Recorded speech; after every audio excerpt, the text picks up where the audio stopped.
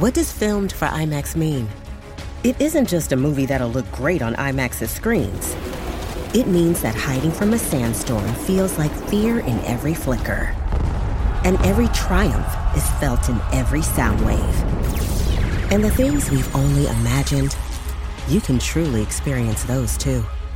That's what filmed for IMAX means. Get tickets to experience Dune Part 2 now and IMAX's exclusive expanded aspect ratio.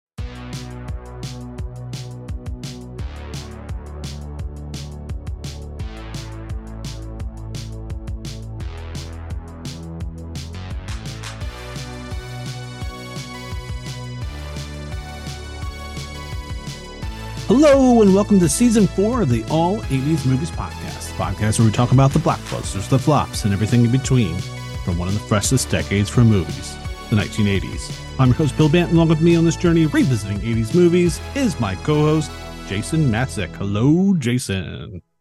Bill Bant, I wish I were big. That's right, listeners. We are discussing, with spoilers aplenty, the 1988 comedy Big, produced by Greasy Films and distributed by 20th Century Fox. It stars Tom Hanks, Elizabeth Perkins, and Jarrett Rushton. Directed by Penny Marshall, this movie is rated PG with a running time of 1 hour and 44 minutes. It was nominated for 2 Oscars, Gary Ross and Anne Spielberg for Best Writing, Screenplay written directly for the screen, and Tom Hanks for Best Actor. So, what is this movie about? What's on the box? If you grew up in the 80s and went to your local video store to rent this movie, you would find this description on the back of the VHS box. It is What's on the Box. Take it away, Jason. Tom Hanks is funny in a big way. Tom Hanks shines in this whimsical comedy about a 12-year-old boy whose wish to be big comes true overnight. Suffering the typical frustrations of adolescence, Josh Baskin, Hanks, thinks his problems will disappear if he only were bigger. With a little help from Zoltar, a mechanical carnival genie, Josh wakes up the next day as a 35-year-old man. Being a grown-up isn't easy when you've never done it before, but Josh manages to land a job at a toy company. Here, his youthful enthusiasm prompts his boss, Robert Loggia, to rapidly promote him and attracts the amorous attentions of a coworker, Elizabeth Perkins, but also brings hostility from a spiteful rival, John Hurd. And the more Josh experiences the complications of being an adult, the more he begins to yearn for the simple joys of childhood. Sparkling with keen insight and perceptive humor, here is a thoroughly engaging look at what makes us all feel young or old, and what it really takes to be big. Big. So that was What's on the Box. Jason, welcome to Season 4. We made it. We did it. Woohoo! Can't wait to kick this off in a big way. So let us start with earliest memories. Jason, what are your earliest memories of this movie? Yes, Bill Bant, let's do it. Let's get into it. So I'm 14 when this comes out during the summer after my freshman year of high school. So I was definitely the target audience, and I firmly believe I saw this in the theater with my family. I don't particularly remember the first viewing experience, but I definitely watched it again a few times on cable afterward. I think of Tom Hanks and just how funny he was. I was aware of and was a fan of the sitcom Bosom Buddies. And Woo-hoo! I had seen and loved Splash. And I'm pretty sure I was watching either The Money Pit and or Dragnet on HBO when Big came out in the theaters. I did not see Bachelor Party until much later, but needless to say, I was a fan of Tom Hanks. And like everyone else, thought he was extremely likable, relatable, funny, and seemingly very kind. He was just not afraid to be silly or goofy, and it made him vulnerable and really human and fun to watch. No doubt, somewhere in my mind, I knew he was a good actor, but at that time, when I was so much younger, I mostly thought of him specifically as a comedic actor. Other than that, earliest memories about the movie Big. I mean, first and foremost, for me, it has to be the iconic big floor piano scene in FAO Schwartz. Can't get around it. It's a wonderful scene. And of course, I remember Zoltar, the game machine, which grants wishes. It can't be overstated. That machine is forever cemented in my mind because of this movie. And every time I see one, I think of Big. And Bill Bant, here's a quick tangent story. I was recently down in Long Beach before going on a brief vacation with friends and family. And at the marina down there, there's a Zoltar machine in the midst of the shops. No way. Yeah. And it's not, of course, the same one as the one in the film. This one does give out fortunes, though. It's not nearly as creepy, no glowing eyes, no quarter slot, thus no quarter rolling down the tiny ramp into Zoltar's mouth. But regardless, I had to put the money in. I think it was like $1 to get the Zoltar Speaks ticket. And I got my fortune, which had to do with a self-reflection, self-reformation, and ultimately self-improvement. Bill Band, I'm actually going to show this to you. Unfortunately, the viewers can't see it at home. But here it is. There's my Zoltar Speaks. Oh, we're going to have to post that online. Yeah, we're going to have to. For sure. I just had to do it, had to get the ticket. And I've got some great photos of my family and friends next to the machine.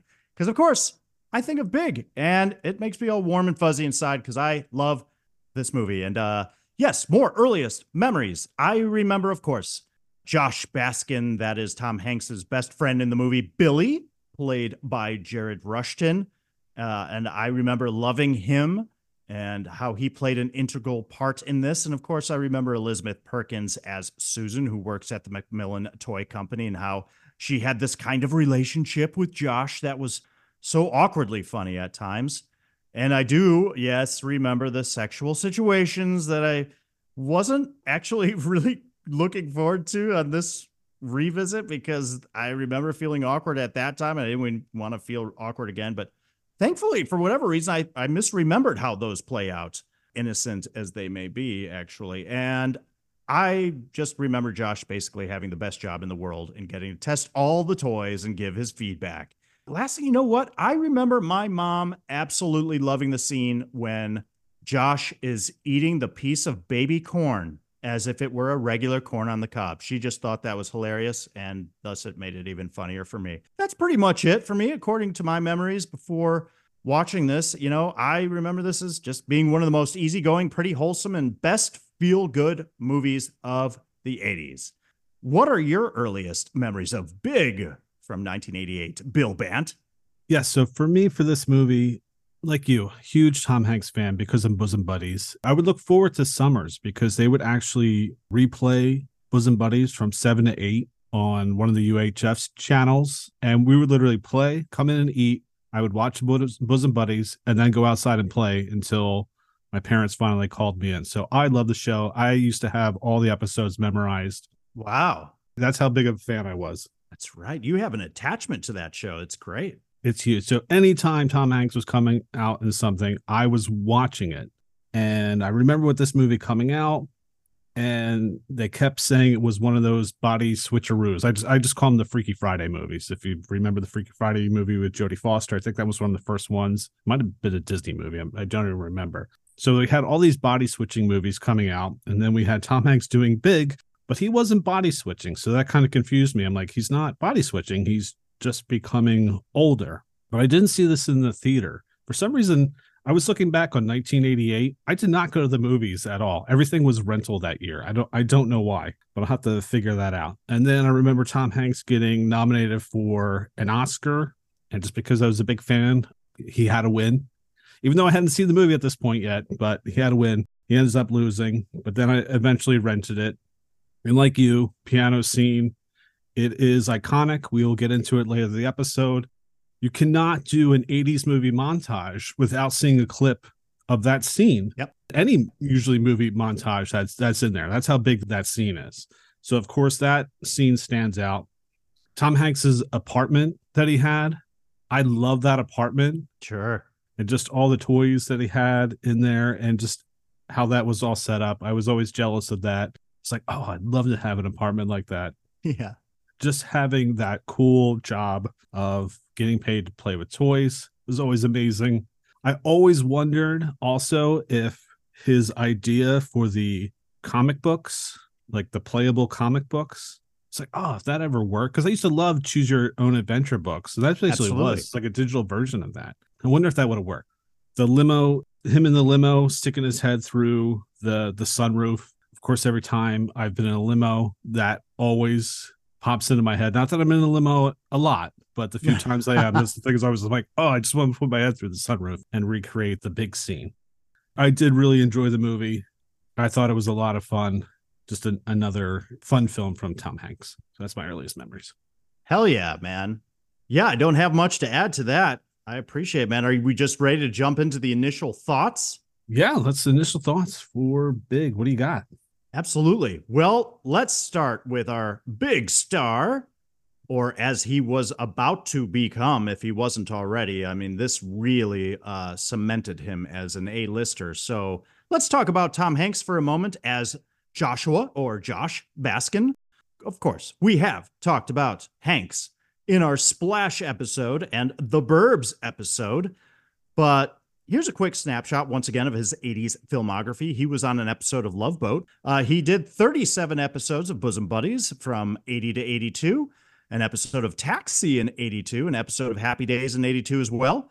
Then Splash in 83, a few episodes of Family Ties, then Bachelor Party in 84, The Man with One Red Shoe in 85, Volunteers in 85, The Money Pit in 86, Nothing in Common in 86, a movie called Every Time We Say Goodbye in 86, which I'm not familiar with at all. He did a Dragnet in 87, Big here in 88, Punchline in 88, The Burbs in 89, and Turner and Hooch, Bill Bandt's favorite movie, in 89. Now, no, little groan from Bill Bandt right there. You probably know a great deal of his great films afterward. He was nominated for Best Actor for this, but as Bill mentioned, he did not win. However, he would go on to win back-to-back Oscars for Philadelphia and Forrest Gump, and most recently, he was in the film Elvis, A Man Called Otto, and the Wes Anderson film Asteroid City. Let's talk about our director, Penny Marshall, for a moment. Also known as an actress, primarily as Laverne from the classic TV show Laverne and Shirley, which aired from 76 to 83. But she was also an acclaimed director, having directed 4 episodes of Laverne and Shirley herself. Then also in the 80s, she directed Jumpin' Jack Flash and Big. Then in the 90s, Awakenings, A League of Their Own, Renaissance Man, The Preacher's Wife. Then she directed Riding in Cars with Boys with Drew Barrymore in 2001. She went on to direct more episodic TV.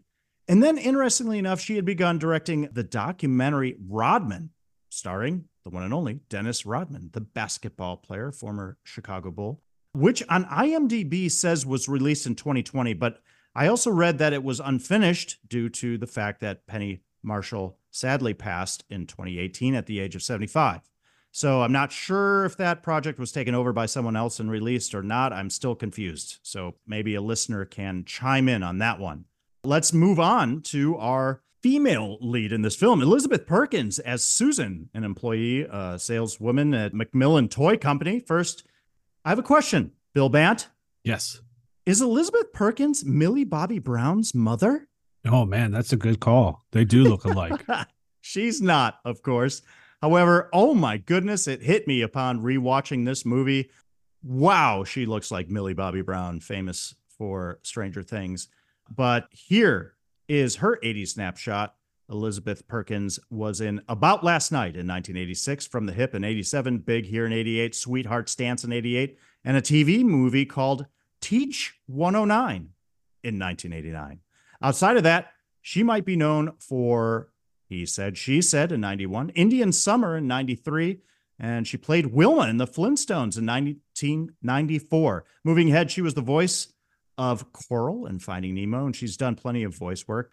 She was on 63 episodes of the show Weeds, which, as I recall, was on Showtime, and she's done plenty of episodic TV recently, such as Curb Your Enthusiasm, Sharp Objects, Glow, The Moodies, This Is Us, Barry Minx, and an episode of The Morning Show. Perkins is now 63 and still doing it and looking good. Also, I just want to give a shout out to Jared Rushton, who plays Billy Kopecki. Just awesome. He's vibrating the whole time. He has a great presence. And overall, great supporting cast with John Hurd, John Lovitz, and Robert Loggia. And I have to say, David Moscow, who plays the young Josh Baskin, is really solid in this too. I was kind of a standout. I was really impressed with his performance in the brief screen time that he had. Okay, so initial thoughts. Here we go. This movie, for me, is beautifully simple, even more simple than I had recalled. Hanks is a natural. He plays the innocence to a T. He's completely convincing as a 13-year-old trapped in a 30-year-old's body. So much happens in his eyes, his wide eyes staring in absolute wonderment or confusion or joy or fear at everything as it hits him. His youthful exuberance exercised through his wonderful physicality, and it's consistent throughout the movie. He really masters the movements and facial expressions, and it's in how he runs with his arms flailing or walking or sitting or spontaneously throwing something or fake fighting with an inflatable dinosaur or playing photon laser tag and FAO Schwartz or spitting something up or coughing obnoxiously. Tom Hanks is completely free in his performance in this. It's just a real pleasure and a blast to watch. Also, and importantly, I totally buy his relationship to his best friend, Billy. They are on equal ground. Simply put, in the first 3/4 of the movie, I just believe he's a kid in every scene. And his chemistry with Billy is important for what happens later in the movie. And when you see him after he's quote unquote become a man, if you know what I mean, the transition is clear. And it's interesting because I didn't like it. I didn't want to see him acting like a grown up, not just because that's not who he really is in the movie, but because that's not fun. It was a palpable feeling when he starts like kind of maturing in the movie. And it's a testament to Hanks's performance. It's really interesting watching this today because now I can see the film is not perfect, of course. I mean, I feel terrible for Mrs. Baskin, played by Mercedes Ruehl, who thinks her son has been kidnapped. And the film clearly flies through, skips over, or completely ignores certain details as to how Josh is actually surviving on his own or on his diet in a 30-something-year-old body, or how he's able to cash a check with whatever ID he had, or get a job based on a chicken scratched resume, or get a fancy, super expensive high-rise apartment in downtown New York City based on having a job for, what, a few weeks, maybe? Or the numerous red flags regarding the sexual relationship with Susan, etc. Look, we can see how this might be reworked if it were rebooted today. But, and this is a big but, this movie is all about the magic. It makes clear that the premise is ridiculous and awesome and fantastical. It's one giant what if. What if this happened and that happened? And how would this man-child react to these things happening to him? And how would this energy or his energy affect the adults around him? Here's an initial thought. As a 14-year-old, weirdly enough, I didn't find Elizabeth Perkins that attractive, but I didn't find her unattractive. But today, Bill Bant, very attractive. I like Elizabeth Perkins a lot in this. I think she's adorable, cute. She's hot. She's great.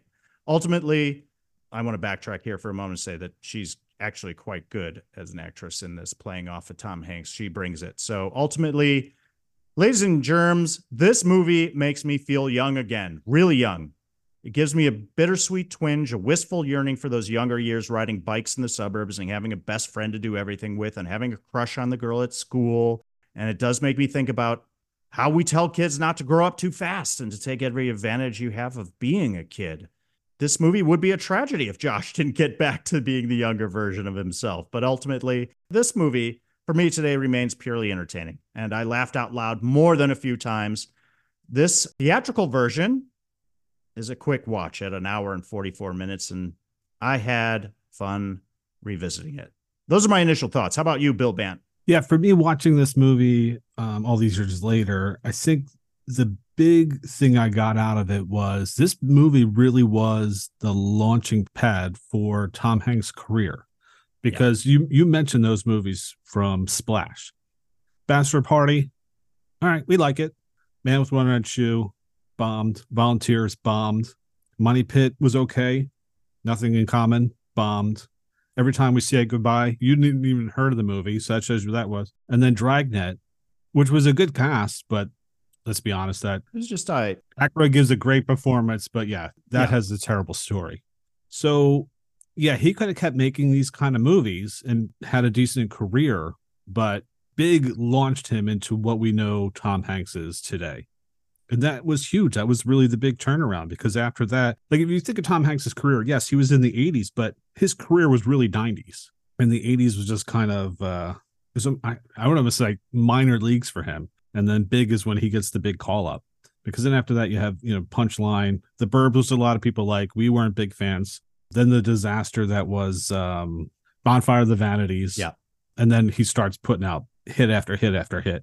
So that was really surprising. Because being a kid and being such a fan, I didn't care. Whatever he was on screen, I was going to watch it and like it with my rose-colored glasses. But then watching this and preparing for the podcast, I was like, whoa, if he doesn't do this movie, where does his career go? He'd be doing this podcast like, yeah, what happened to Tom Hanks? No pun intended. This is a big movie for him. This really Huge. put him in the spotlight. So that was a big initial thought.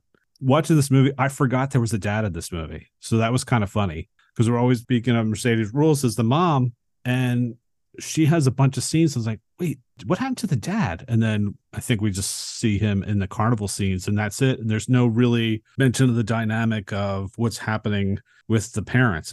It always just deals with the mom. So I thought that was kind of strange. But I think the most interesting thing about the movie, you were talking about Tom Hanks' performance. That's a very hard thing to do, to be a 31-year-old and trying to be a 13-year-old. And I would say 90% of the time he got it right. There's a couple scenes I'm like, he's acting like a 7-year-old, or is that just because I have kids around that age. Mm-hmm. And I just know I'm like, a 13-year-old probably wouldn't act like that. But for the most part, he certainly pulls it off. And I just like that the premise is just different. It's simple, like you said. Instead of doing the body switching things, trying to focus on two stories, they just focus on one. And it's Hanks growing up. And like you said, there's a lot of suspension of disbelief in this movie of how all this stuff can happen. But it's still a fun watch. I totally agree. Moscow and Jarrett, awesome together. I totally believe those two were friends. Yeah. I love that opening montage of the two of them just kind of hanging out. And that just reminded me of being a kid with my friends, especially there's that scene when Moscow's opening the bubblegum pack and he's going through the cards. He's like, got that. Oh, need that. I'm like, oh my God, I remember doing that. That's just awesome. Yeah. Elizabeth Perkins. I'm right there with you. She is amazing in this. The two of them have amazing chemistry together. It was kind of fun seeing how Josh starts becoming an adult Josh. Like, we don't want it to happen. And he almost loses sight of, I'm just trying to do this again until I find this Zoltar machine and become young again. But he's now so caught up in this toy world that he loses his way. So I thought that was kind of interesting. I'm like, because it doesn't really give you a time frame of how long this is happening. I mean, they tell you 6 weeks until they get the information, but it could be longer. And it does seem longer. It almost seems like he's been at this for 3 to 4 months. And that's a long time to try to adjust to the adult world and have to get by. So I'm sure you do get corrupted by, and we were kind of talking about this with Trading Places, nature versus nurture. And this kind of happens to Josh, where he gets caught up in this world, which he loves doing. He loves, he's got a job playing with toys, but then he's actually turns to the business side of it. Now he's going to try to create them and have to put a marketing presentation together and all that kind of stuff. So I was kind of neat to kind of see his turn and kind of lose sight. Billy kind of has to pull him back. But overall, big is fun. That's it. And back to the point of this movie being simple and straightforward, it still is not without a positive message. You talk about how he, is now playing the role of an adult, and at first just kind of fumbling his way through things somewhat with the help of Billy, who's cutting class and assisting him, just to get through the day and finding a hotel, etc., and getting the job and all of that, which is a lot of fun.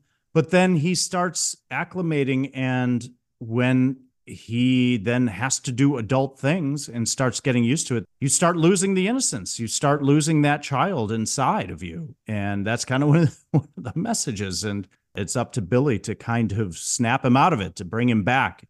This movie could have gone a lot of different ways with, like you said, if it were this time span of 3 to 4 months, Josh would have a lot of different experiences as an adult and probably would have tried a lot of different things outside of having a romantic relationship with Susan. And there's all kinds of things you'd be exposed to as an adult. As an independent adult in downtown New York City in 1988. I mean, come on. Yeah. But really what he's exposed to is, like you said, the workplace and making money and engaging in intimacy. So that's about it. That's enough for this film. It doesn't have to cover the whole spectrum of being adult. Let's have some fun with this, see where this takes us, and then we got to get him back to being a kid at the end. So I appreciate that. Yeah, because one of the things I like too, and I wish I touched on a little bit more, is how his innocence touches on the people that he meets. Right. Certainly with Susan makes a big change of her and the owner of the company, McMillan. But I would love to have seen more of how his interaction changes the culture of the toy company. I wish they got into that a little bit more, but it was fun when they showed those moments. I agree. The youthful exuberance, once again, is invigorating. It brings a whole new, fresh perspective to this particular workplace. And I love Robert Loggia, and he's so likable as the owner because he welcomes that fresh perspective. He feels it's, much needed. Otherwise, what are you doing? You're just going through the motions, going to work and paying the bills, etc. And it's very freeing, the whole thing, I think. Yeah, it feels good to act like a kid once in a while, right? Oh, yeah. I definitely became a huge Robert Loggia fan after this. Even if he was a bad guy, good guy, didn't matter. I always liked him. I just always imagined him dancing on a piano. So let's move on to favorite scenes or moments. What are some of your favorite scenes and moments from Big? All right. Well, I'm going to start with my first favorite scene, which is Josh's first night at the St. James Hotel. And just to get our audience caught up, and I do like to do a little bit of this introduction into the movie so people get the setup, right? Well, at this point, Josh Baskin, who we know is this 13-year-old who has his best friend, Billy, I think is it Kopecky? Is that how you say his last name? That sounds right.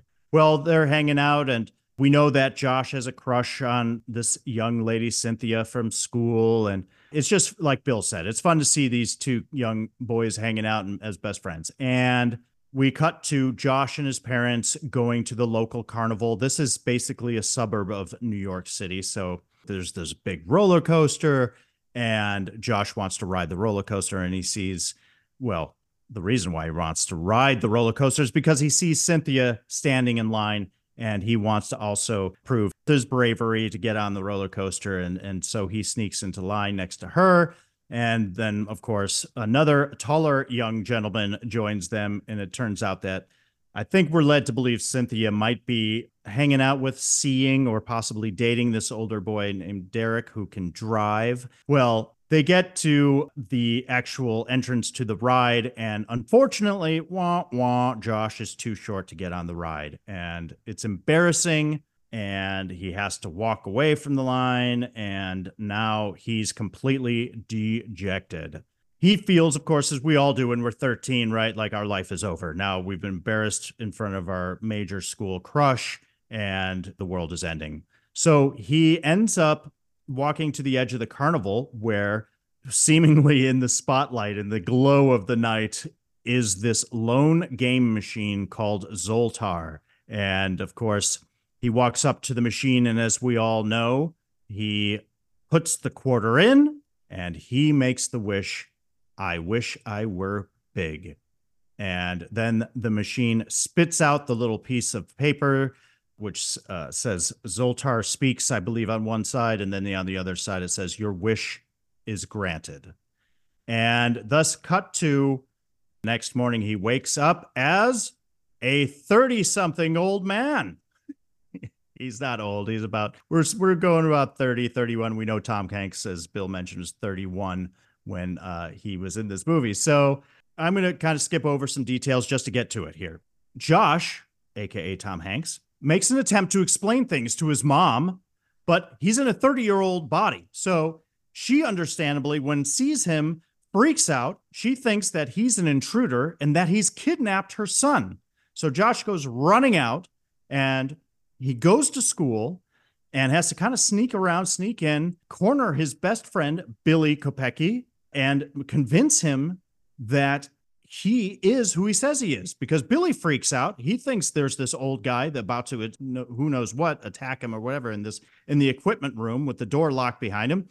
And then Josh begins singing their song, "Shimmy, Shimmy, Cocoa Pop." And Billy realizes, oh my God, this is my best friend, Josh Baskin, in a 30-year-old's body. And now Billy is determined to help him. So Billy goes home and packs a suitcase full of what we assume is his own father's clothes for Josh, and he steals the emergency fund, which is a bunch of cash from his father's sock drawer, in order to give it to Josh for spending money. And he tells Josh he's going to need to lay low in the city until they find and locate the Zoltar machine and reverse the wish. Because what's happened here is that the carnival packed up and moved. So the Zoltar machine is no longer in the same place. And so they got to find it in order to reverse this wish. Now, Billy and Josh end up taking a bus to downtown New York City, and they need to find a cheap hotel for Josh to stay in for the night. And thus, after passing a deranged homeless man and some sex workers, they find the St. James Hotel. And Billy's like, oh, this one looks all right. And Josh is like, no, it doesn't. Billy's like, well, St. James, Josh, it's religious. So they go inside, and Josh and Billy pay $17.50 for the room for a night. It's a $10 deposit for the sheets. Ew. That must mean the sheets often get destroyed in this hotel for one reason or the other. The hotel clerk himself has no front teeth. Not a good sign. Awesome. We find out Josh's room is at the end of the hallway next to a bathroom where someone named Angel has taken residence for some reason. And there's also a payphone directly next to Josh's hotel room door.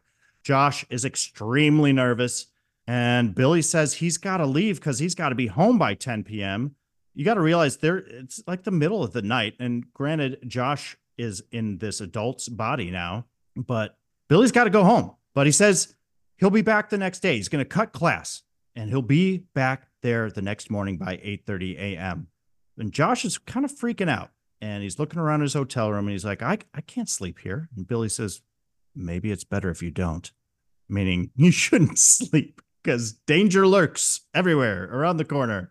He looks at the lock, and Billy says, I'd use the chain if I were you.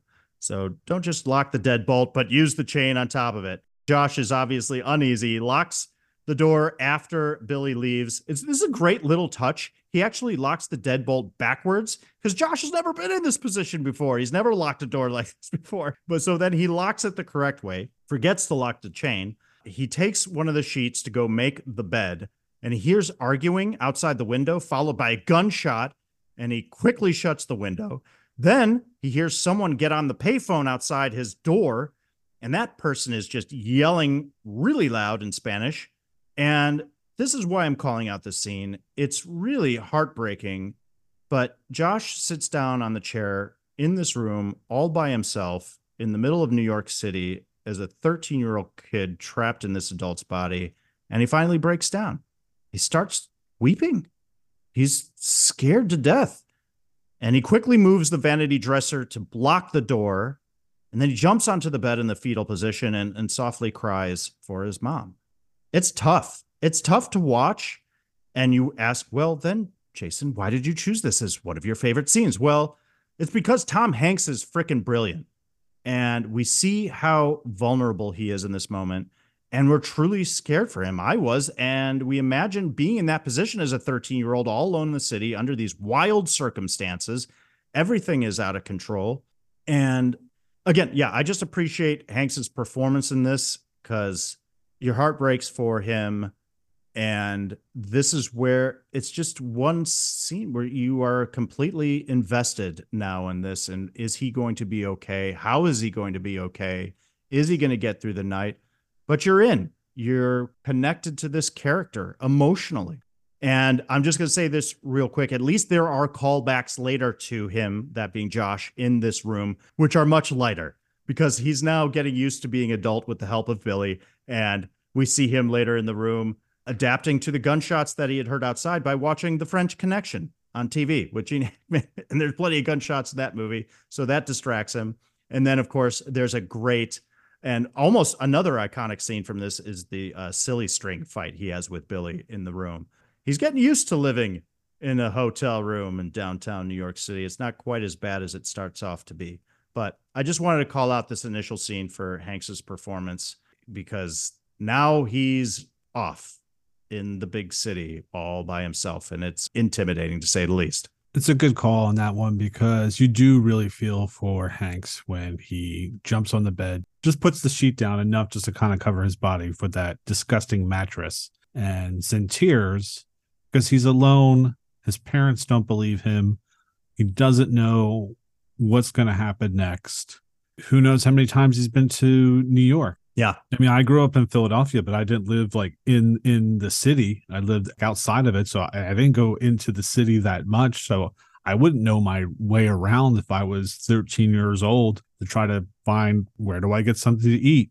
The fact he's so scared in the bath, I wouldn't even go to the bathroom. I was even thinking Right. that. I'm like, does he just pee in the sink? I honestly, that's what I would have probably done at that point. I'm so scared. And you're just counting down the hours until Billy comes back the next morning, hoping that you're going to find that machine. You just feel all that there with him just lying in the bed like that. So it is very emotional and impactful, even all these years later watching it. Yeah, it's great. There's little things that are smart. You give credit to Penny Marshall's direction and his performance, that being Tom Hanks. And like you said, just he doesn't even cover the bed with the sheet. He doesn't take the time to do that because he's just freaked out. He just wants to lay down and wants the whole thing to be over. When he reaches to pull down the blind over the window, it gets caught under the pillow, and the whole thing is just kind of awkward and awful.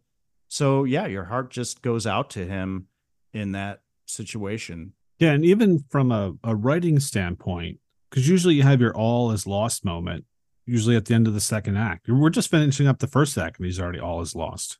So it's like, all right, what's going to happen through the next two acts of this movie? Everything that go wrong for him at this point is gone wrong. By making a wish that he thought was actually going to make his life better, it's done the exact opposite. So yeah, he's had his all is lost moment already. Yeah, so we're on his side. We want to see Josh Baskin do well and survive the night, which he, of course, he does. Thankfully, Billy comes back in the morning.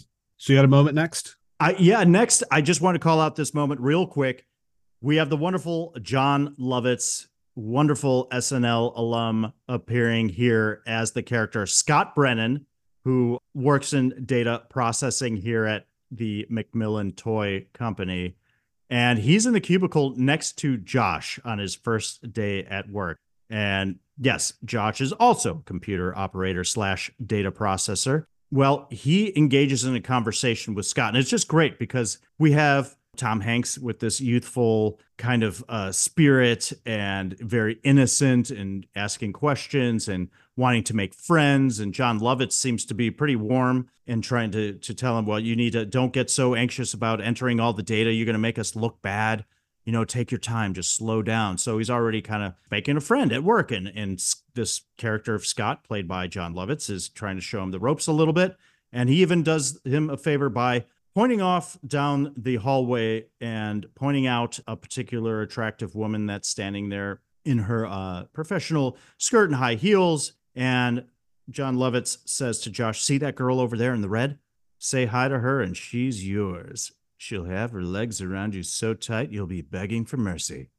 And Josh responds innocently, well, I'll stay away from her then. It totally goes over his head. He doesn't get the point. And the reason why I'm calling out this moment is for Jon Lovitz's reaction to that.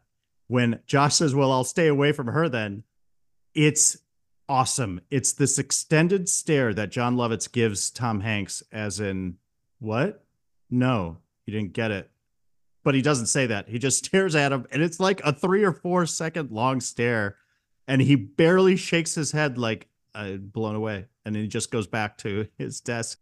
And it's wonderful. I laughed out loud. I watched the movie twice, and I laughed out loud hard every time at Jon Lovitz's reaction to Hanks in this. He has a very small part, but he's great in this in the brief time that he has on screen. Yeah, I kind of laughed at the scene too, because I know if Jon Lovitz had said that to me, I would have probably said the same thing. Oh, I'll stay away from her then. Right. Yep. I was like, oh, yeah, perfect line. Great writing. It's really funny. We know that Josh on the inside is just a little kid and doesn't get the sexual innuendo or suggestion that Scott is making. Yeah, because there's a callback because they have a corporate party. He totally avoids her. Yep. It's like, yes.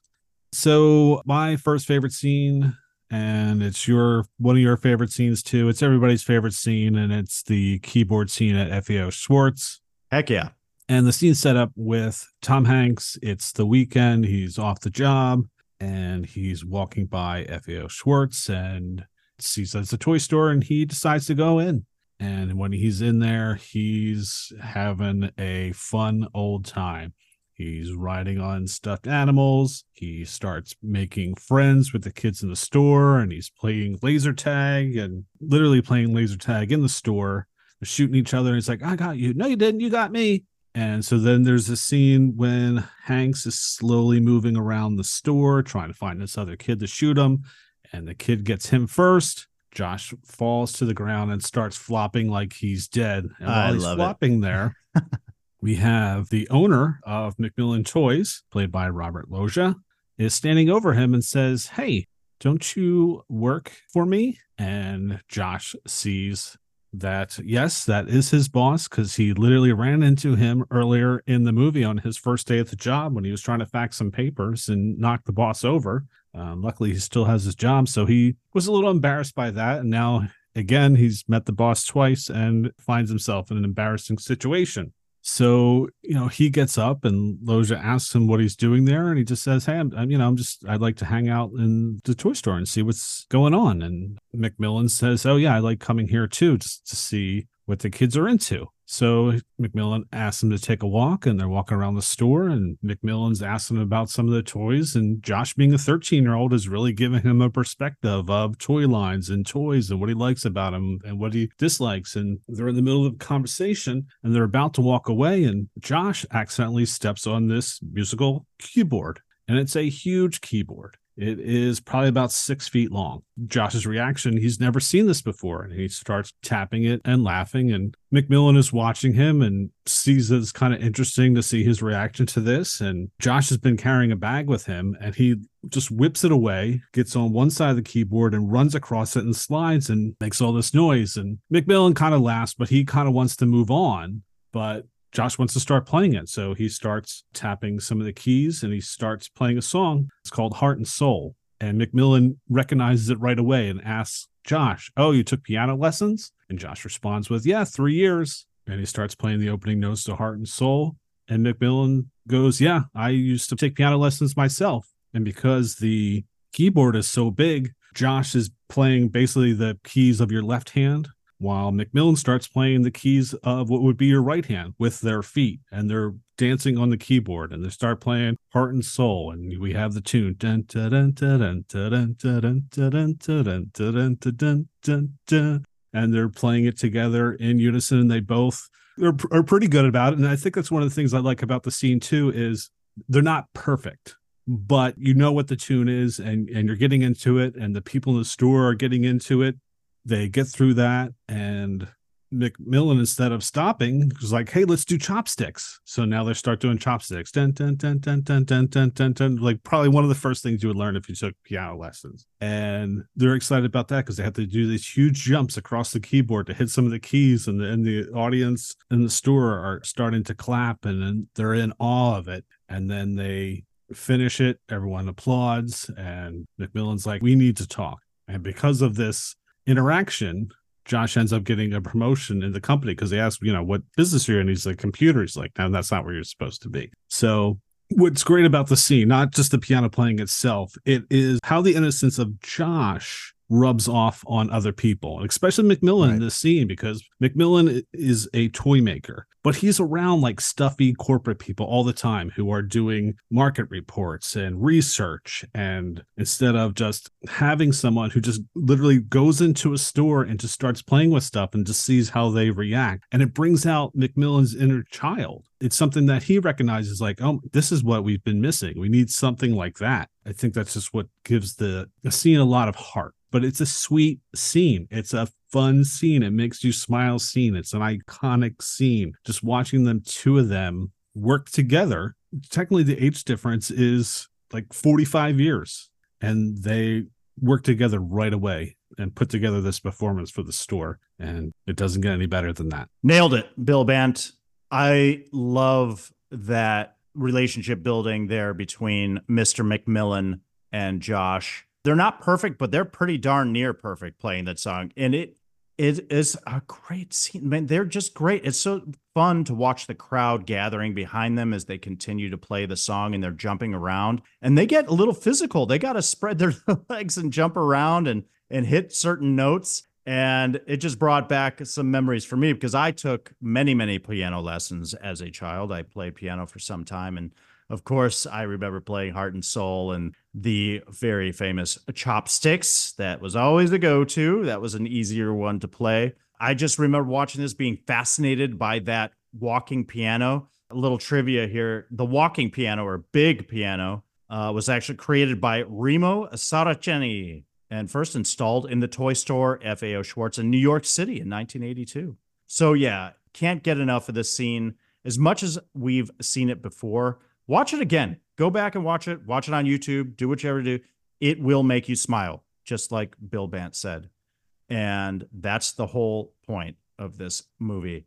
Now, I want to take it back a little bit, man. When he goes into FAO Schwarz and he's playing the photon laser tag game, that brought back some memory. I loved photon laser tag. I love just laser tag in general. I'm sure at some point I wanted that particular laser tag set. I ended up getting the actual standard laser tag, and I had everything from the rifle to the guns to the vest to the helmet, all that stuff for laser tag. And I would play with my friends in the church across the street or around the church at night. Like, it was intense. We'd have laser tag battles all the time. Huge fan. That brought back some memories. But the subtlety here is what I love, is that it's just injected throughout. It's Josh being a kid and how he introduces himself to the other kid in the store, because they both have the photon laser tag gear on. And he's like, "What's your name?" "I'm Jordan." "I'm Josh." That's what kids do. If you've been around kids that meet each other at a playground, they all want to play. Hopefully, if they're all nice kids and know how to socially interact, they go onto the playground. I've seen this. They're just like, "Hey, do you want to play?" "Yeah." "What's your name?" "Jordan." "What's your name?" "Josh." "Okay, let's go." And that you're in, and now you're friends, and you're doing the thing. And that's what happens here. And when gets kind of fake shot by the laser and falls down on the ground, he's on the floor in the store flailing about. It's fantastic. So I love that. And then at the end, it's funny because we know that Mr. McMillan can see that Josh could be of more use than what he's doing in data processing at the company. And the last line Mr. McMillan says is, "You just saved me a trip to the gym," because they've been jumping around on the walking piano the whole time. And Bill Bant, my question is, do you think that this particular scene may have inspired the exercise video games of the future? Oh, yeah. You know, like Dance Dance Revolution, which you loved watching people play in the arcade. And that was more recent years. Yeah, I definitely think so. Right? Yeah. I would think this had to have been one of the first, and probably one of the reasons why the walking piano was even developed, is that you would get a little exercise. It's not just a novelty. Well, it was funny because doing the research for the original walking piano, it didn't play notes like a piano did. It just did sound effects. And Penny Marshall's like, "No, we need it to play like a piano." So they had to rewire it or redesign it so it would play keys like you would hear in a real piano.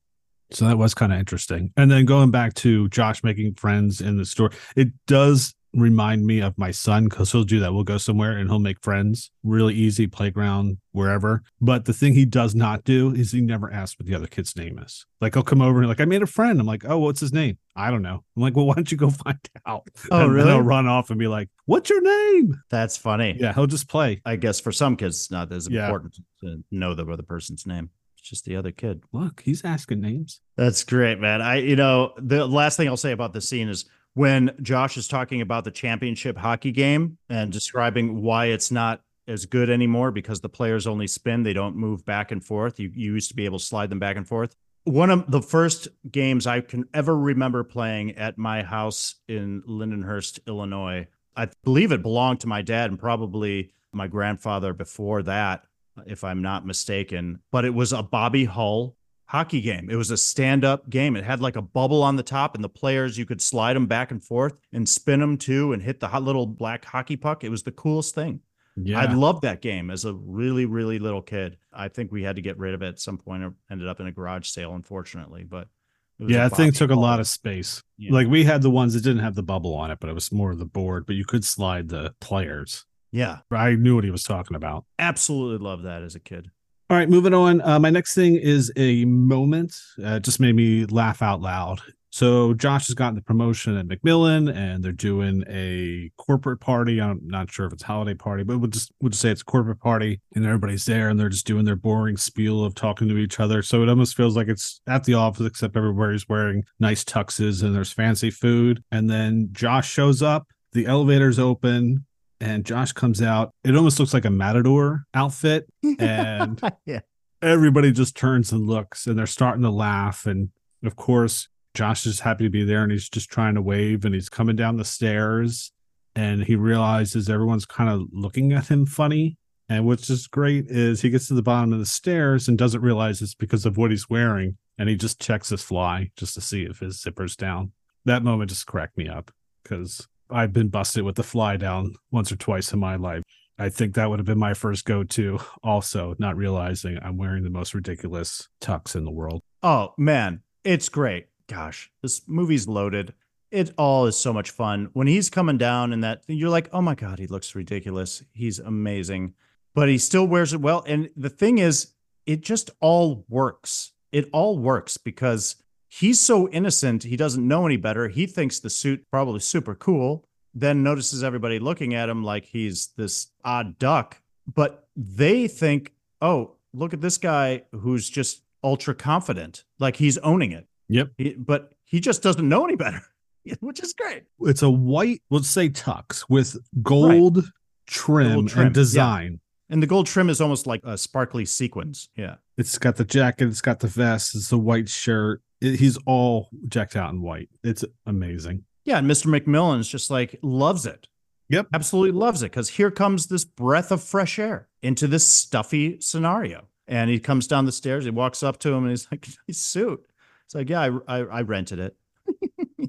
I'm glad you called that out. Did you have something else next? Yeah, so we got another scene with me, and that's Susan comes over for a sleepover. Oh, yeah. Here we go.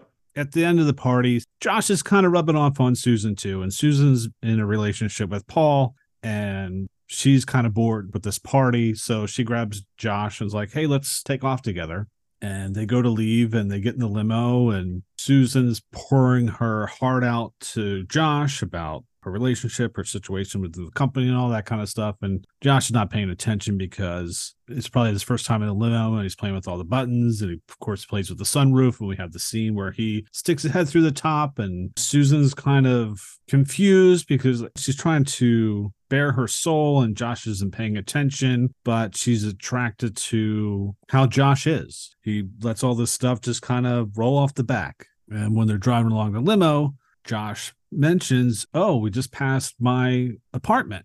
And he's no longer at St. James. He's got this huge, awesome loft, and he's packed it with toys, and it's a giant playland for him. So Susan's like, oh, let's go check out your place. So they go to Josh's place and tries to find out if Josh is in a relationship, and Josh is confused by what Susan's saying, and he says he's all alone, meaning Josh left his family because he grew big and no one believes him, not as if he's married or has a girlfriend. He's not catching on to that. So they go up to his room, his apartment, and he's trying to get in the door, and Susan's now a little uncomfortable, and she's like, I'm not sure we should do this. And Josh responds with, do what? And Susan goes, well, I like you and I want to spend the night with you. And of course, 13-year-old Josh is thinking, oh, you mean like a sleepover?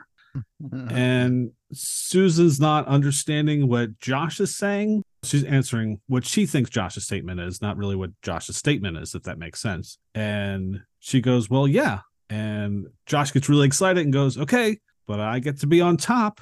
And of course, she thinks Josh is stating what position he wants to be in if she sleeps over. And that's not what Josh means. And then they go into the apartment, and Susan is flabbergasted. She sees that his bed is a bunk bed. He has toys all over the place.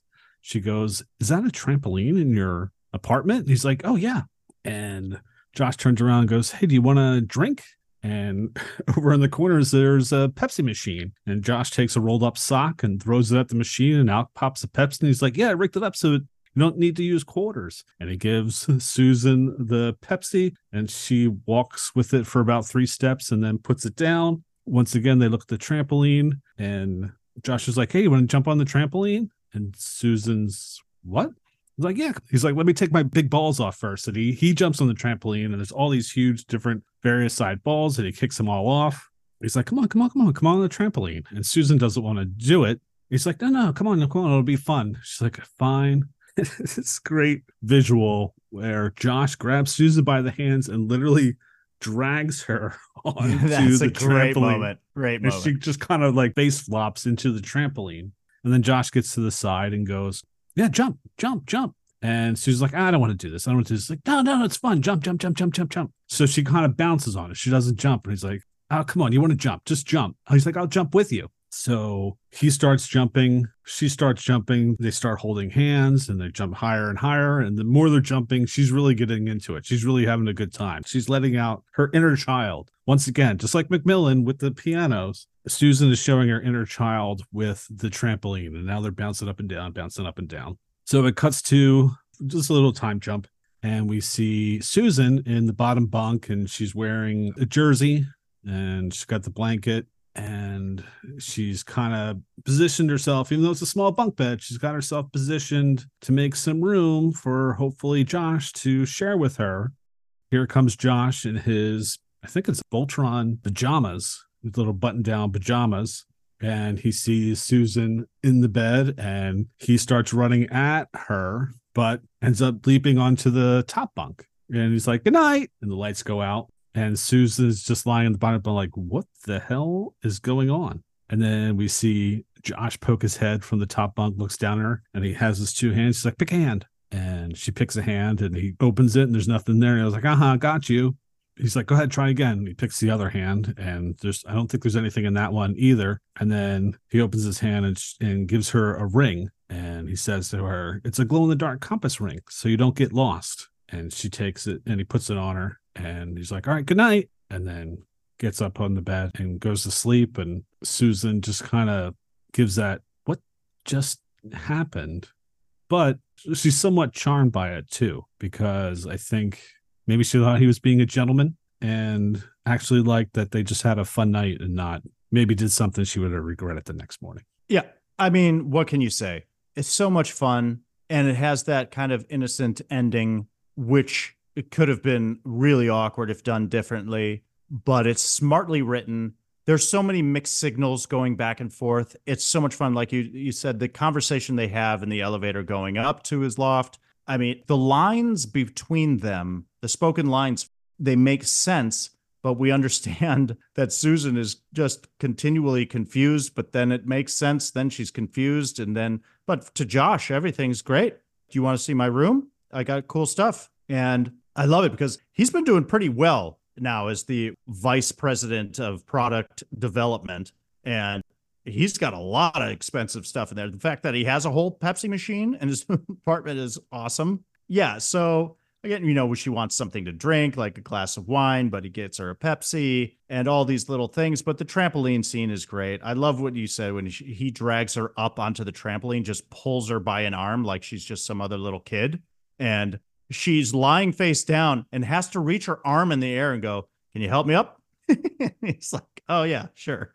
A lot of nice little moments and still has that romantic element to it because it's a different kind of romance. And that's what I think you're alluding to at the end of the scene is what she appreciates. They didn't move too fast.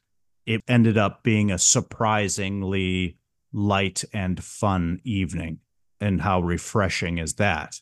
Probably then makes her even more endeared to him and more attracted to him.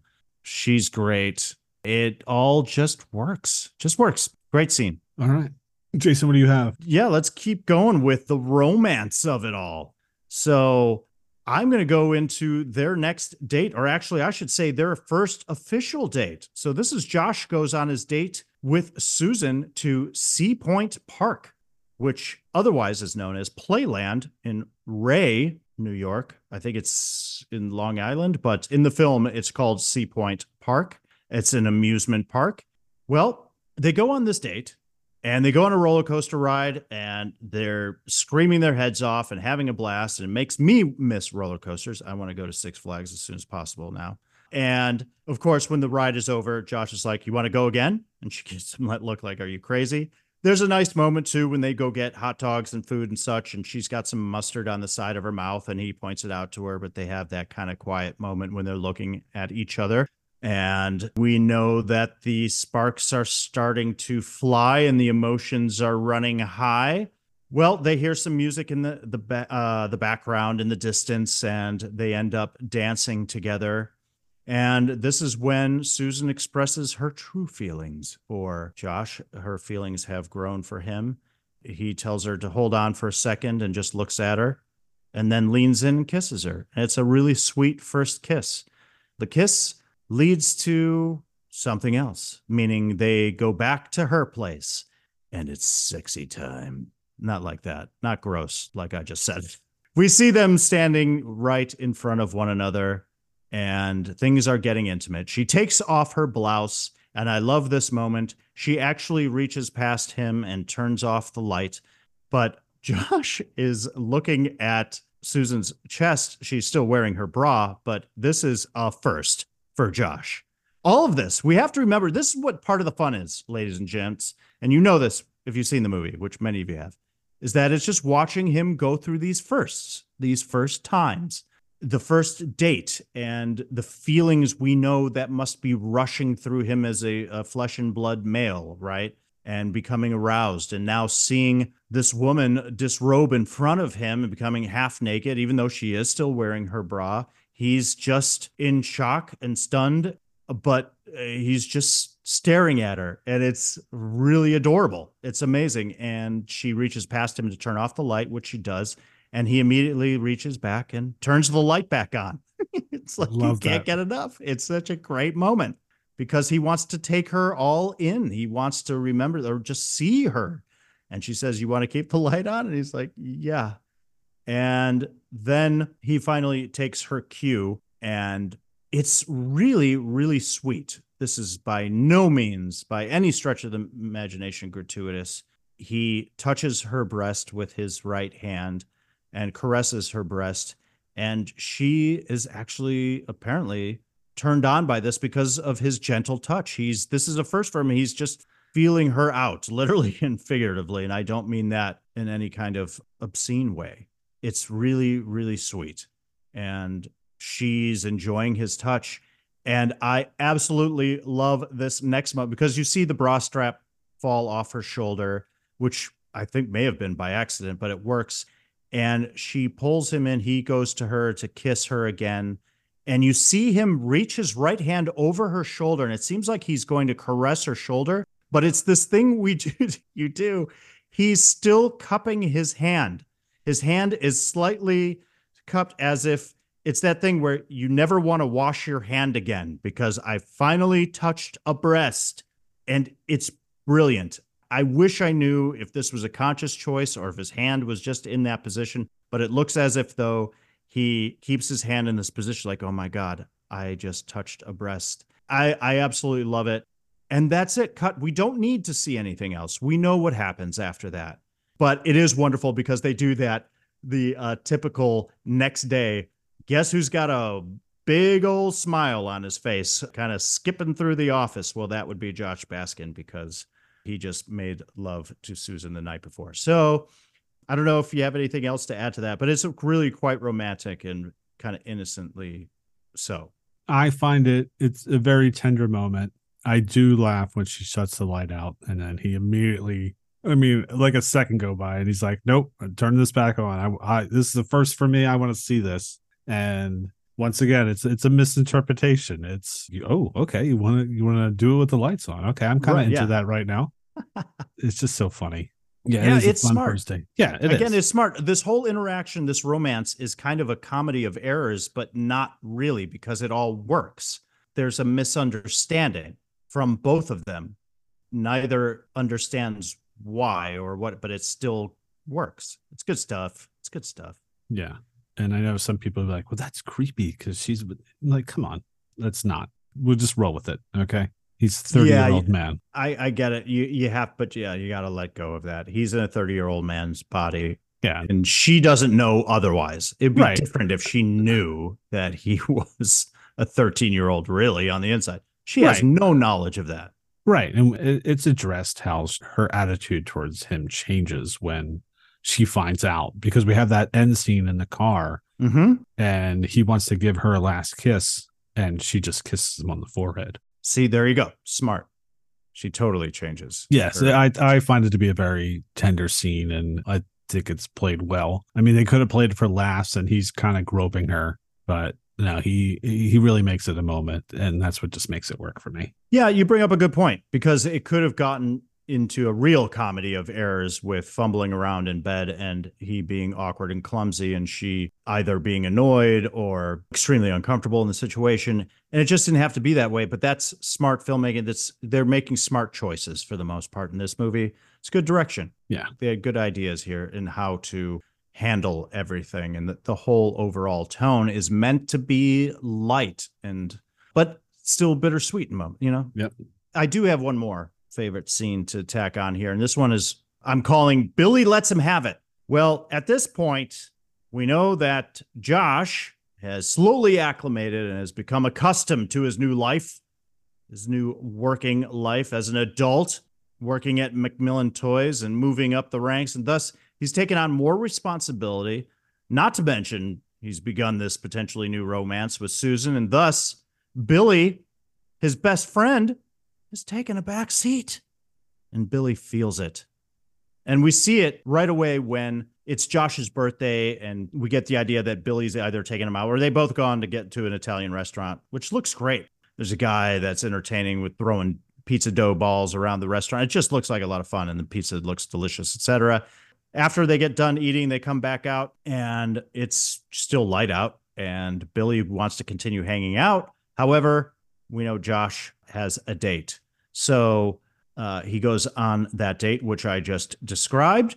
Well, now we see that Billy has kind of fallen by the wayside. However, he, now being it 6 weeks later or so, receives an envelope in the mail, and it happens to be the list of game machines from the Consumer Affairs Office, which they were expecting, which might have the location of the Zoltar machine.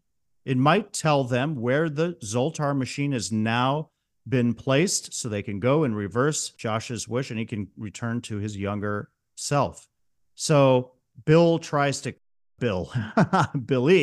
tries to call Josh's office to tell him about the fact that he got the list in the mail, but he's basically blown off. And then finally, Billy excitedly decides to take the list down to the office downtown in New York. So he takes it in person, rushes through the lobby and right past Josh's secretary and into his office and locks the door behind him and goes to approach Josh. But Josh is on an important business call and won't engage in this conversation. Josh tells him, "Well, just come back at lunch. Don't bother me." And Billy ends up hanging up the phone for Josh in the middle of the call to get his attention. And this does not make Josh happy. He gets up and he rushes to the door, opening the door to tell his secretary to get whomever it was back on the line. And Billy's just trying to get his attention. Why can't he get Josh's attention?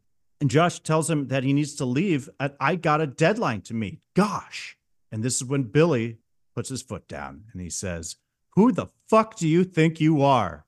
Josh is like, "Hey." Billy says, "You're Josh Baskin. Remember you broke your arm on my roof? You hid in my basement. Robert Dyson was about to rip your head off." Josh is like, "You don't get it, do you? This is important." And Billy replies with, "I'm your best friend. What's more important than that, huh?" And he goes to leave and then turns around and says, "And I'm 3 months older than you are, asshole," and storms out. It's just great because Billy drops an F-bomb and he lets Josh have it. He puts him in his place and says, "Don't forget who you are. Don't forget what our goal was here. And don't forget that I am your best friend. And I miss you," is kind of what he's saying too at the same time underneath it all. And it's emotional. And this is what kind of snaps Josh back to reality. And it sets him off on this journey where he ends up going back to the suburb, to where he lives, to see all the other kids playing, to see what he's been missing out on as a kid. And he sees, I believe, isn't it his I don't know if it's his 8th grade class graduating or what's it like they're taking It's a school graduation picture. photo, school picture, and all these things. And it's like, oh, this is where I'm supposed to be. But none of that, I don't think, probably would have happened had Billy made the effort to go down to the office, to Macmillan Toys, to get into Josh's office and put his foot down, make the statement. So again, I want to give credit to Jared Rushton as Billy Kopecki because he's great in this scene. Do you have anything to add on to that, Bill Band? No, I love this scene too. I think what I just love about it is, hey, that's what best friends do for you. They try to right the ship when they see you're sinking and try to help you out. And he just goes in there and just, hey, this is what we've been waiting for. And you've been ignoring me. Snap out of your 13-year-old kid. It's time for you to become a 13-year-old kid again. Josh has lost sight of that. Yeah, sometimes it just takes a friend to snap you back into reality. And that's what he does in that brief moment, just with those 4 lines. And it's like, hey, remember, you're a 13-year-old. I love it. Yeah. Like you said, you nailed it. It's what best friends should do for each other, is always remind them who they really are. And not in a bad way, like in a good way. Just don't forget who you are. Be true to yourself. Don't get lost. Don't try to be something you're not. Yep. Good stuff. All right. Well, that's all I got for favorite scenes and moments. Did you have anything else, Bill Band? Nope, that is all I have. So it's time to move on to Swiss cheese and complaint department. And why do we call it Swiss cheese? Although this movie is delicious, it does have holes. Yes, and if it doesn't have any holes, we just file a complaint with the complaint department. All right, Jason, what do you got for Swiss cheese or complaints? Well, let me say this first. This movie is a huge just go with it movie. So there's many, many holes in this. We all know it. But as an audience, we understand the conceit of the film. We understand what is going on here. And thus, an initial suspension of disbelief has been established. And that's what we do in this particular situation. So we forgive a lot of the holes. I just want to say that. All right. So I would say just my biggest complaint about this movie, and I understand you have to do this because you have to get Josh out of the house, is the fact that we never get the mother to understand that adult Josh is young Josh. Like, she never gets it. So Josh wakes up in the morning, sees that he's an adult, leaves the house. So the mom thinks that Josh has left the house to go to school. And he runs out to find the Zoltar machine and then realizes it isn't there. And he comes back to tell his mom what happened. Mm-hmm. So the mom's in the house and she's vacuuming. And now a strange man has come into her house. Yes, that would be shocking. I get it. But Josh is trying to explain to her what had happened and is giving facts of who Josh is. And she's not listening. And the other thing, too, is Josh would look like his dad, who we've only seen briefly. That's why I couldn't remember if we saw the dad in this movie. Mm-hmm. So there would be some kind of familiar look to older Josh. So if Josh kind of took after his mom's looks, maybe she was like, why does this gentleman look like my brother? Why does he look like my husband? And you would think that would kind of get her to calm down enough to hear him out. Okay, if that doesn't happen and Josh leaves as it happens in the film, okay. But then Billy understands what's going on. So why doesn't Billy go to Mrs. Baskin and explain? And even though she doesn't believe, it still plants something, a seed in her. Like, wait a second. So that guy that was in my house, you're telling me is Josh, even though she might not believe it, why would Josh's best friend do that? Right. So then maybe that would give her a reason to seek this man out, to find out what's going on. All the information that he's given is, I mean, technically there is a mistake because he says what his birthday is, and then we see it on the milk cart. It's different birthdays. Okay. All right. That's just an error that happened. Whatever. But if he knows everything about Josh, he's not trying to bring any harm onto the mom. Or maybe Josh would try to then seek out his dad, go to the other parent. Because even my kid had that thing where, if my mom's not going to let me do this, let me ask dad if dad's going to let me do this. It's the same thing here. Okay, I tried to speak and rationalize with my mom. It didn't work. let me go find my dad and see if I can talk to him and rationalize.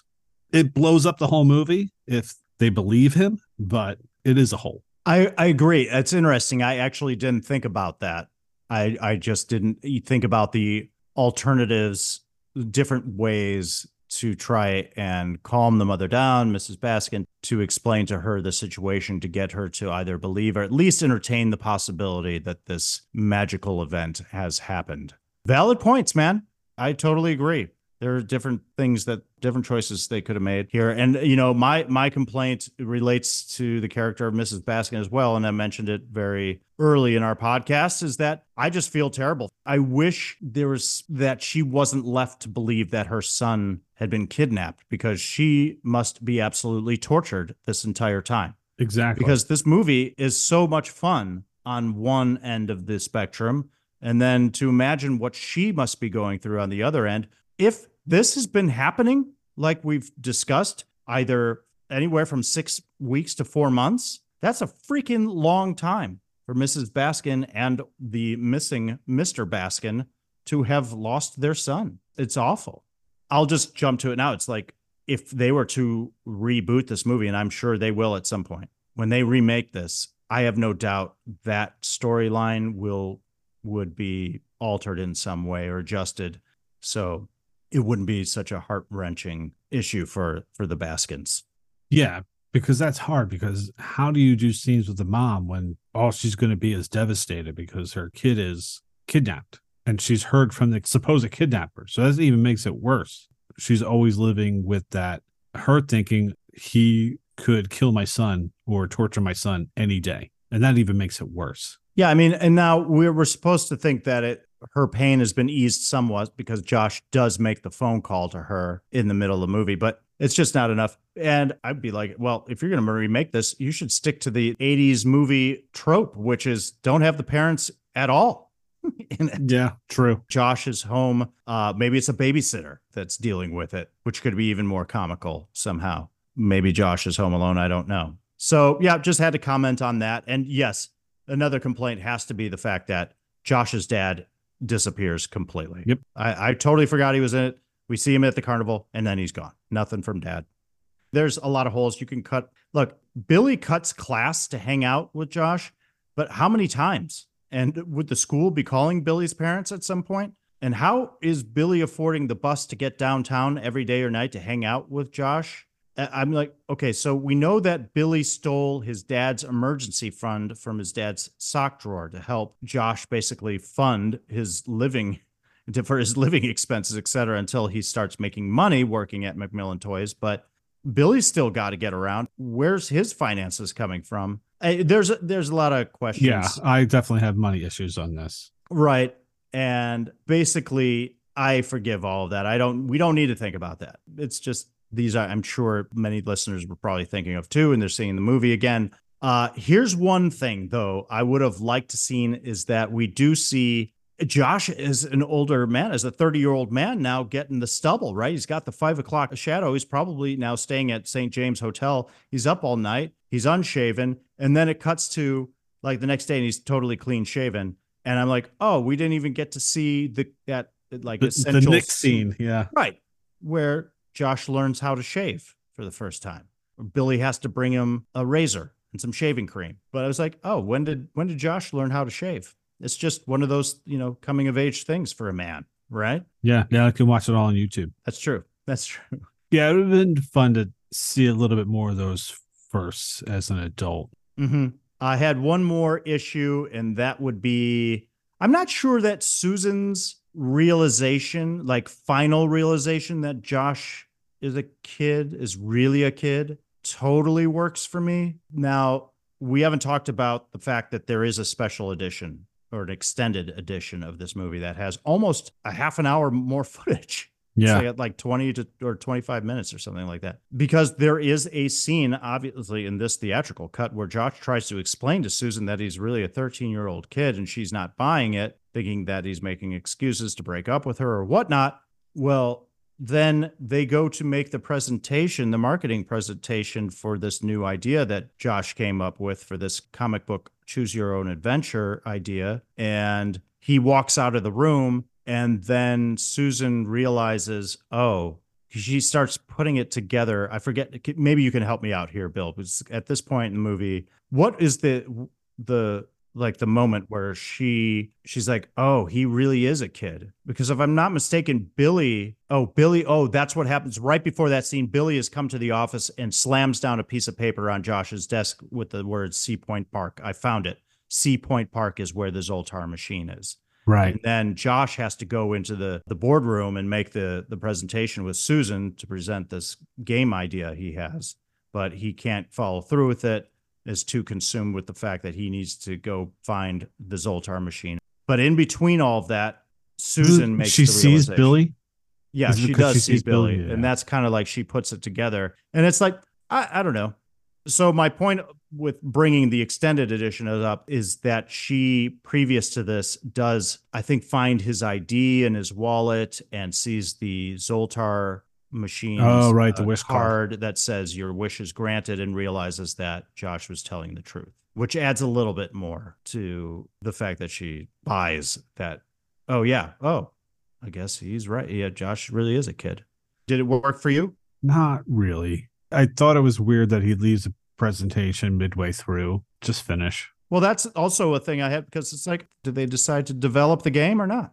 Yeah, it would have been nice to see them playing with it at some point or something, to see if it actually went into production. We'll never know. It's fine. It's fine. We got to, the movie's got to move along, and we got to have an ending. So it's fine. I just thought her realization that he actually is a kid could have been more impactful or stronger. That's all. Yeah. That's all I got. Let us move on to, hey, it's that actor. All right. So in this segment, we spotlight a character actor you have seen in many other films, an actor making their big screen debut, or an actor that makes an uncredited cameo. It's that actor. Who do we choose this week, Jason? This week, Bill Bant, our Hey, It's That Actor is Deborah Jo Rupp as Miss Patterson. Miss Patterson has a small role in this, but she is Josh's secretary. She only has like really brief moments, but is actually pretty comedic. Anyway, with over 300 television appearances to her credit, Deborah Jo Rupp is best known for her role as the hilarious, high-strung mom, Kitty Foreman, from the long-running Fox comedy show, That 70s Show. Yeah, all right. Her performance has established her as a sitcom legend, one of TV's favorite moms. Deborah Jo reprised her role of Kitty Foreman in That 90s Show for Netflix, reprising her role alongside Kurtwood Smith as Red Foreman. He plays her husband. We talked about Kurtwood Smith when we did our RoboCop episode way back when, at the very, very beginning of our podcast. Yeah, like 118 episodes ago. That's right. Taking it a little bit further back, Deborah Jo's memorable television roles include Phoebe's sister-in-law, Alice, on the show Friends. She was Jerry's booking agent, Katie, on Seinfeld. Also recently, she was in the show This Is Us and The Ranch. Deborah Jo was welcomed into the Marvel Universe with her turn as the character Mrs. Hart in WandaVision for Disney+. She did make her feature film debut here in Big with Tom Hanks. She was also in She's Out of My League, and she played Jamie Kennedy's mom in Kickin' It Old School. Let's see what else. In recent years, you know what? Deborah Jo Rupp has enjoyed getting back to her theater roots. She starred off-Broadway in the one-woman show Becoming Dr. Ruth, based on the life of pioneering radio and television sex therapist Dr. Ruth Westheimer. She was nominated for both a Drama Desk Award and an Outer Critics Circle Award in the category of Outstanding Solo Performance. I also want to mention she's done a lot of voice work. Deborah Jo's lent her voice to the Emmy-winning Teacher's Pet with Nathan Lane, both the cartoon and feature film. She does a voice in Garfield, Air Buddies, various other projects with tiny animals. Deborah Jo Rupp is clearly still doing it at age 72, and she is our Hey, It's That Actor this week. Yeah, I think I was surprised to see that this was her feature film debut, but hey, that's what makes her Hey, It's That Actor. Yeah. Moving on to facts and trivia. What are some facts and trivia we have for Big? All right. Well, this is what I've got. According to Robert Loggia, on the day they filmed the famous walking piano scene at FAO Schwartz, he and Tom Hanks noticed that doubles dressed like them, were on hand just in case they could not do the dance moves correctly. Thus, it became their goal to do the entire number without the aid of the doubles, and they succeeded. Awesome. So Tom Hanks, who lost the Best Actor Oscar to Dustin Hoffman for Rain Man, did win the Golden Globe for Best Actor, Motion Picture, Musical, or Comedy. So at least he won something for his role in this movie. Heck yeah. Penny Marshall became the first female director to ever direct a movie that grossed more than $100 million at the box office with this movie. Crazy. So speaking of Penny Marshall, Penny said that she came up with a phrase to get Hanks into the mindset of a 12, 13-year-old. The key words for Tom were innocent and shy, she explained. 12-year-olds are not that outgoing. They're not chatty so much. So I'd always say inch, which meant innocent and shy, to Tom. No one else knew what I meant saying that to him, but I would say, make it inch. And he was great. She also got actor David Moscow, who plays the younger Josh, to do all of Hank's scenes so she could record and show them to Tom as an example of how a kid would literally do it. I love that. Yeah, so if I tell you now from now on, make it inch. Innocent shy. Yes, innocent and shy. I don't think we need that for this podcast, though. Not necessary. No. This is kind of cool. It is unknown who played Josh's baby sister Rachel in the movie, as the child actress is uncredited in the closing credits. To this day, her identity is unknown and remains a mystery. And I love, even as adult Josh, that she recognized that that was her older brother. Yeah. That was a good little actress. John Lovitz, who appears in Big as Josh's coworker, Scotty Brennan, was a minor character who only shows up in a few scenes. I think there's really only the three, with Tom Hanks' first day when they get their paychecks, and then we see him again at the party. Originally, Scotty was set to have a much bigger role in the film, but John Lovitz unfortunately got struck down with the flu in the middle of shooting, leading him to take a few weeks off.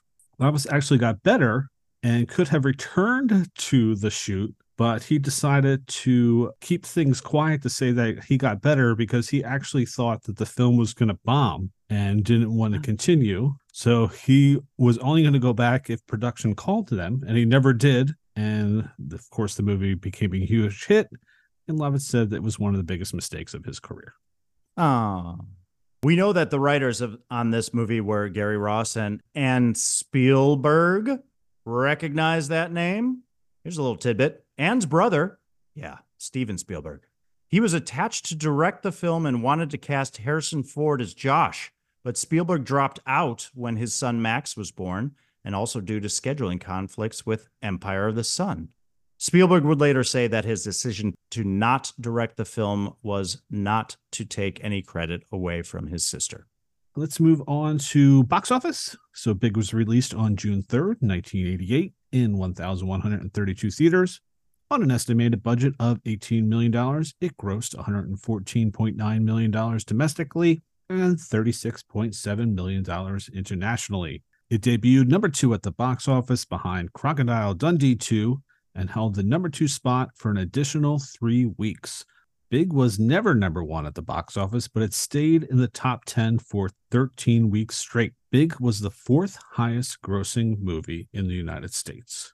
Moving on to reviews, when growing up in the 80s, we would watch At the Movies with Gene Siskel and Roger Ebert to hear their reviews and watch clips of upcoming movies. Their review of Big was unanimous, 2 thumbs up. Gene thought it was well written, and Tom Hanks and Elizabeth Perkins gave 5 performances. Roger liked that the movie didn't do a body swap type of movie where you had to follow 2 parallel stories. It gave the movie time to develop the characters. Rotten Tomatoes gives it a tomato meter score of 98% with an audience score of 82%, and it has an IMDb rating of 7.3. Let's move on to additional thoughts and questions. What additional thoughts and questions we have for Big? I just want to throw this as an additional thought.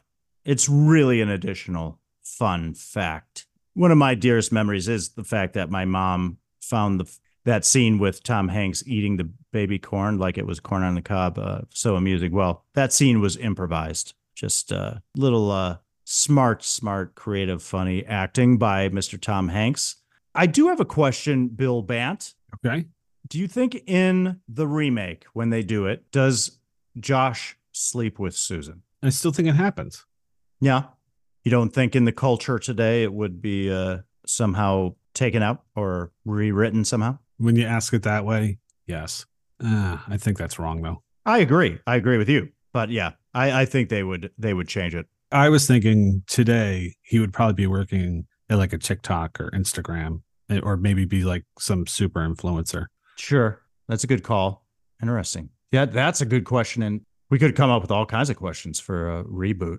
Yeah. All right. So here's a question for you. Yes, please. Okay. So would you rather be Josh staying in the apartment that first night in New York, or be Billy having to go home through that neighborhood at night in New York? I can't believe you just asked that. That's brilliant, man, because that actually was the first thing I had written here, and I was switching things around. I was like, Billy and Josh go into New York City. They get Josh a hotel room, but then Billy's got to get home by himself. Tough kid. Oh, yeah.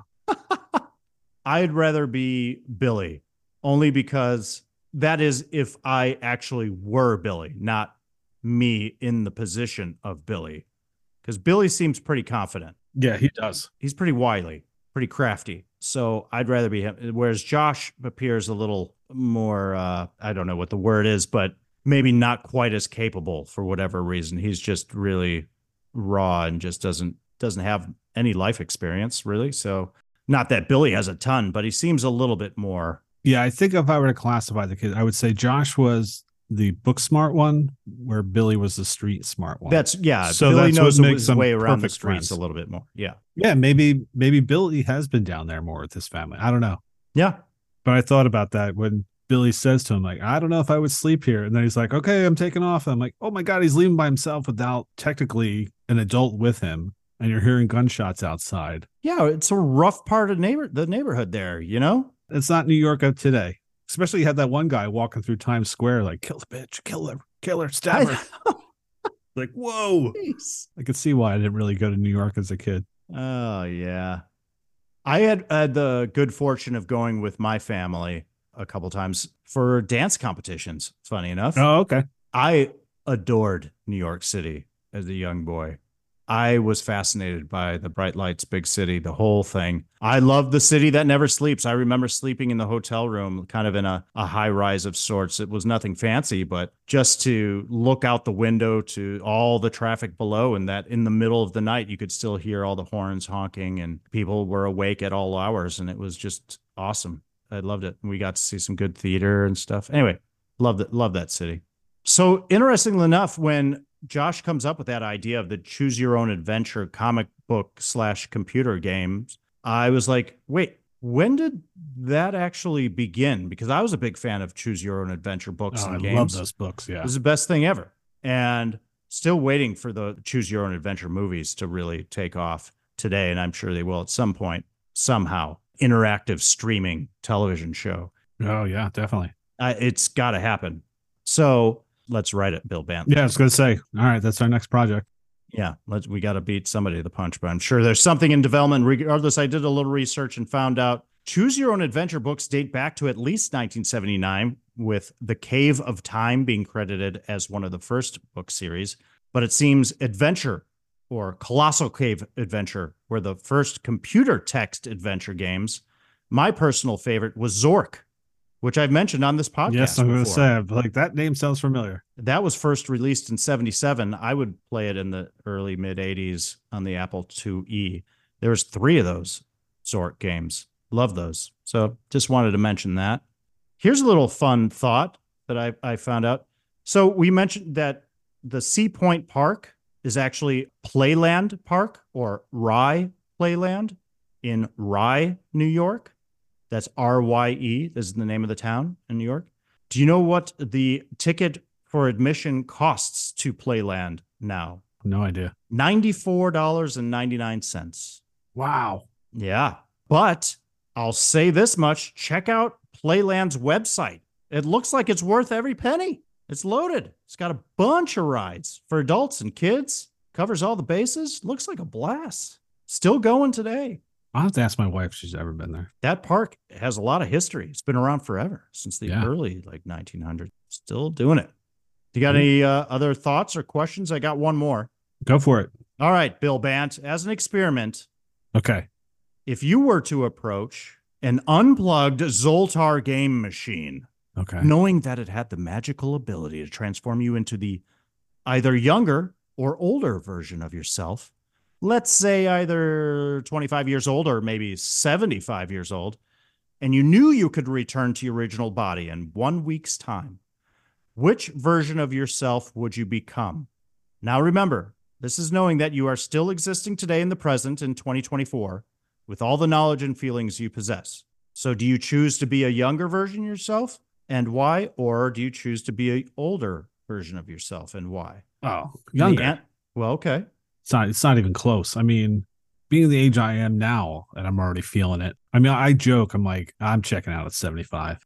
I don't think I want to live much longer than that unless medical breakthroughs go through the roof in the next couple of years. So yeah, I think I'd want to be my 25-year-old self. I think, oh my God, I'd have so much fun with my kids doing all this stuff, being younger. Yeah, 25, hands down. Even if it's just for a week. Yeah, it's interesting because I think about it somewhat in the context of this movie, because there's part of me that is very curious as to what I will look like as a 75-year-old. Okay. And what condition my body would be in. And would it then, when I returned to my 50-year-old self, go, oh, I'll look in the mirror and go, Jason, you need to take better care of yourself because when you're 75, you're falling apart. Or keep doing what you're doing. You're great as a 75-year-old. You have a lot to look forward to. Or do I even want to know what I'm going to look like or end up like as a 75-year-old? So I'm like getting it. Like I might never wake up. Well, I see. That's the.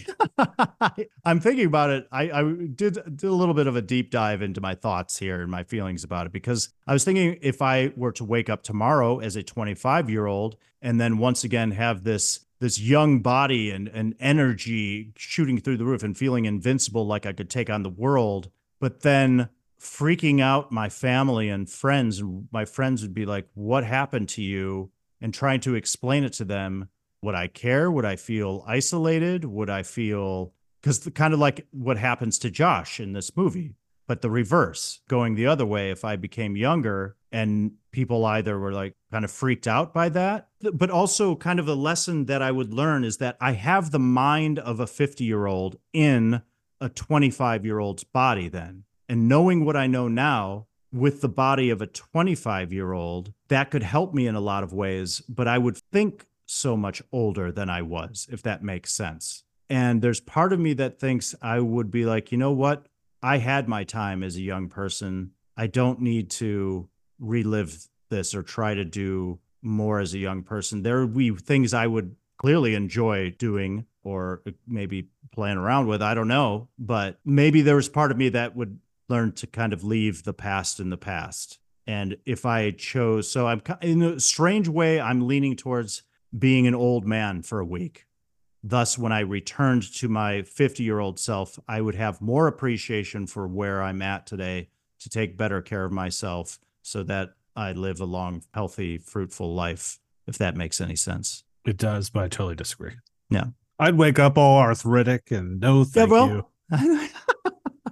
It seems like the obvious choice would be become a younger version of yourself and go have fun for a week, right? Yeah, I think my kids would get a kick out of it. Yeah. The other day, my daughter asked to go ice skating, and I'm like, the 25-year-old me like, yeah, let's do it. I don't care if I fall. I'm okay. It would be rough being a 75-year-old with the mind of a 50-year-old, not being able to do a lot of the things you were used to being able to do. Yeah. That would be very difficult, but might give me more of appreciation for being younger. And again, being like, you know what? Enjoy the time you have as a younger person. I would get the message that comes across in this movie, actually. Anyway, something to think about. I think the obvious choice may still be, after all this, to be the younger version, but just thought I'd pose that question.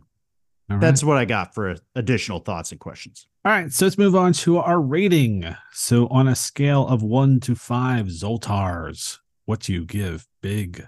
I'm giving this 4 big Zoltars. 4 big magical Zoltar machines. This is Tom Hanks flexing. You said it, Bill Band, early on. I mean, this is what we've come to know and love about Tom Hanks. It's everything, and it's a real jumping off point. This movie for me is still laugh out loud, funny, and several moments. It is flawed, but we know where its heart lies. It's innocent fun. And as the reviews have said, it really appeals to the inner child.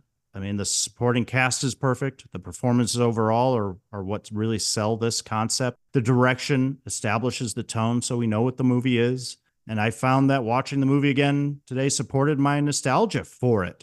And it still retains its magic for me. I'm glad I saw it again because, Bill Bant, this movie makes me feel good. So 4 Zoltar machines for me. I'm in total agreement with the 4 Zoltars. Great chemistry with Tom Hanks and Elizabeth Perkins. Great chemistry with Tom Hanks and Jarrett Rushton. Yeah. Great chemistry with Jarrett and David Moscow. Absolutely. Robert Loggia is great. We hardly touched on John Hurt as Paul, as your businessman dickhead. Does a great job as that. And there's some fun scenes with Tom Hanks and John Hurt together. Yeah, this movie just made me smile. Just watching the FAO Schwartz scene in the context of the movie and not just separate just made it more exciting for me. Like I said at the beginning, this is the jumping off point for Tom Hanks. Like, if you didn't know who Tom Hanks was, I would say you could start here. I mean, unfortunately, you're going to miss Splash, but you can start here and see where his star rises. And it's a fun one. And credit to Penny Marshall with only it's her second film. I mean, the first one didn't do that well. So thank God she was given the chance to even do this one. She definitely had 2 strikes against her, being a woman director and directing your first movie that didn't do so well at the box office, that she was able to do this. Yeah, big. If you haven't seen it in a while, go back, check it out. And I don't care what people say about Elizabeth Perkins supposedly sleeping with a 13-year-old. That's not what this movie is about. It's about innocence, growing up, and how it affects the world around you and how you are infected by that world. Love it, Bill Bant. Okay, so I think that about wraps it up for this week's episode. As always, thank you so much for listening. Please take the time to follow us on your preferred streaming platform. Give us a review and rate us. If you want to learn more about our show, you can visit us at all80smoviespodcast.com. If you have any comments, questions, or recipes to share, please email us at all80smoviespodcast@gmail.com. For our next episode, we are heading to Washington, not the capital, but the state, to discuss First Blood, starring Sylvester Stallone. We hope you can join us. Have an excellent week, everyone. The space goes down, down, baby, down, down the roller coaster. Sweet, sweet, baby, sweet, sweet, don't let me go. Shimmy, shimmy, cocoa pop, shimmy, shimmy, rock. Shimmy, shimmy, cocoa pop, shimmy, shimmy, rock. I met a girlfriend, a Triscuit. She said a Triscuit, a biscuit, ice cream, soda pop, vanilla on the top. Ooh, Shelly's out, walking down the street 10 times a week. I read it, I said it, I stole my mama's credit. I'm cool, I'm hot. Sock me in the stomach 3 more times. Thanks for staying up with us. Good night, world.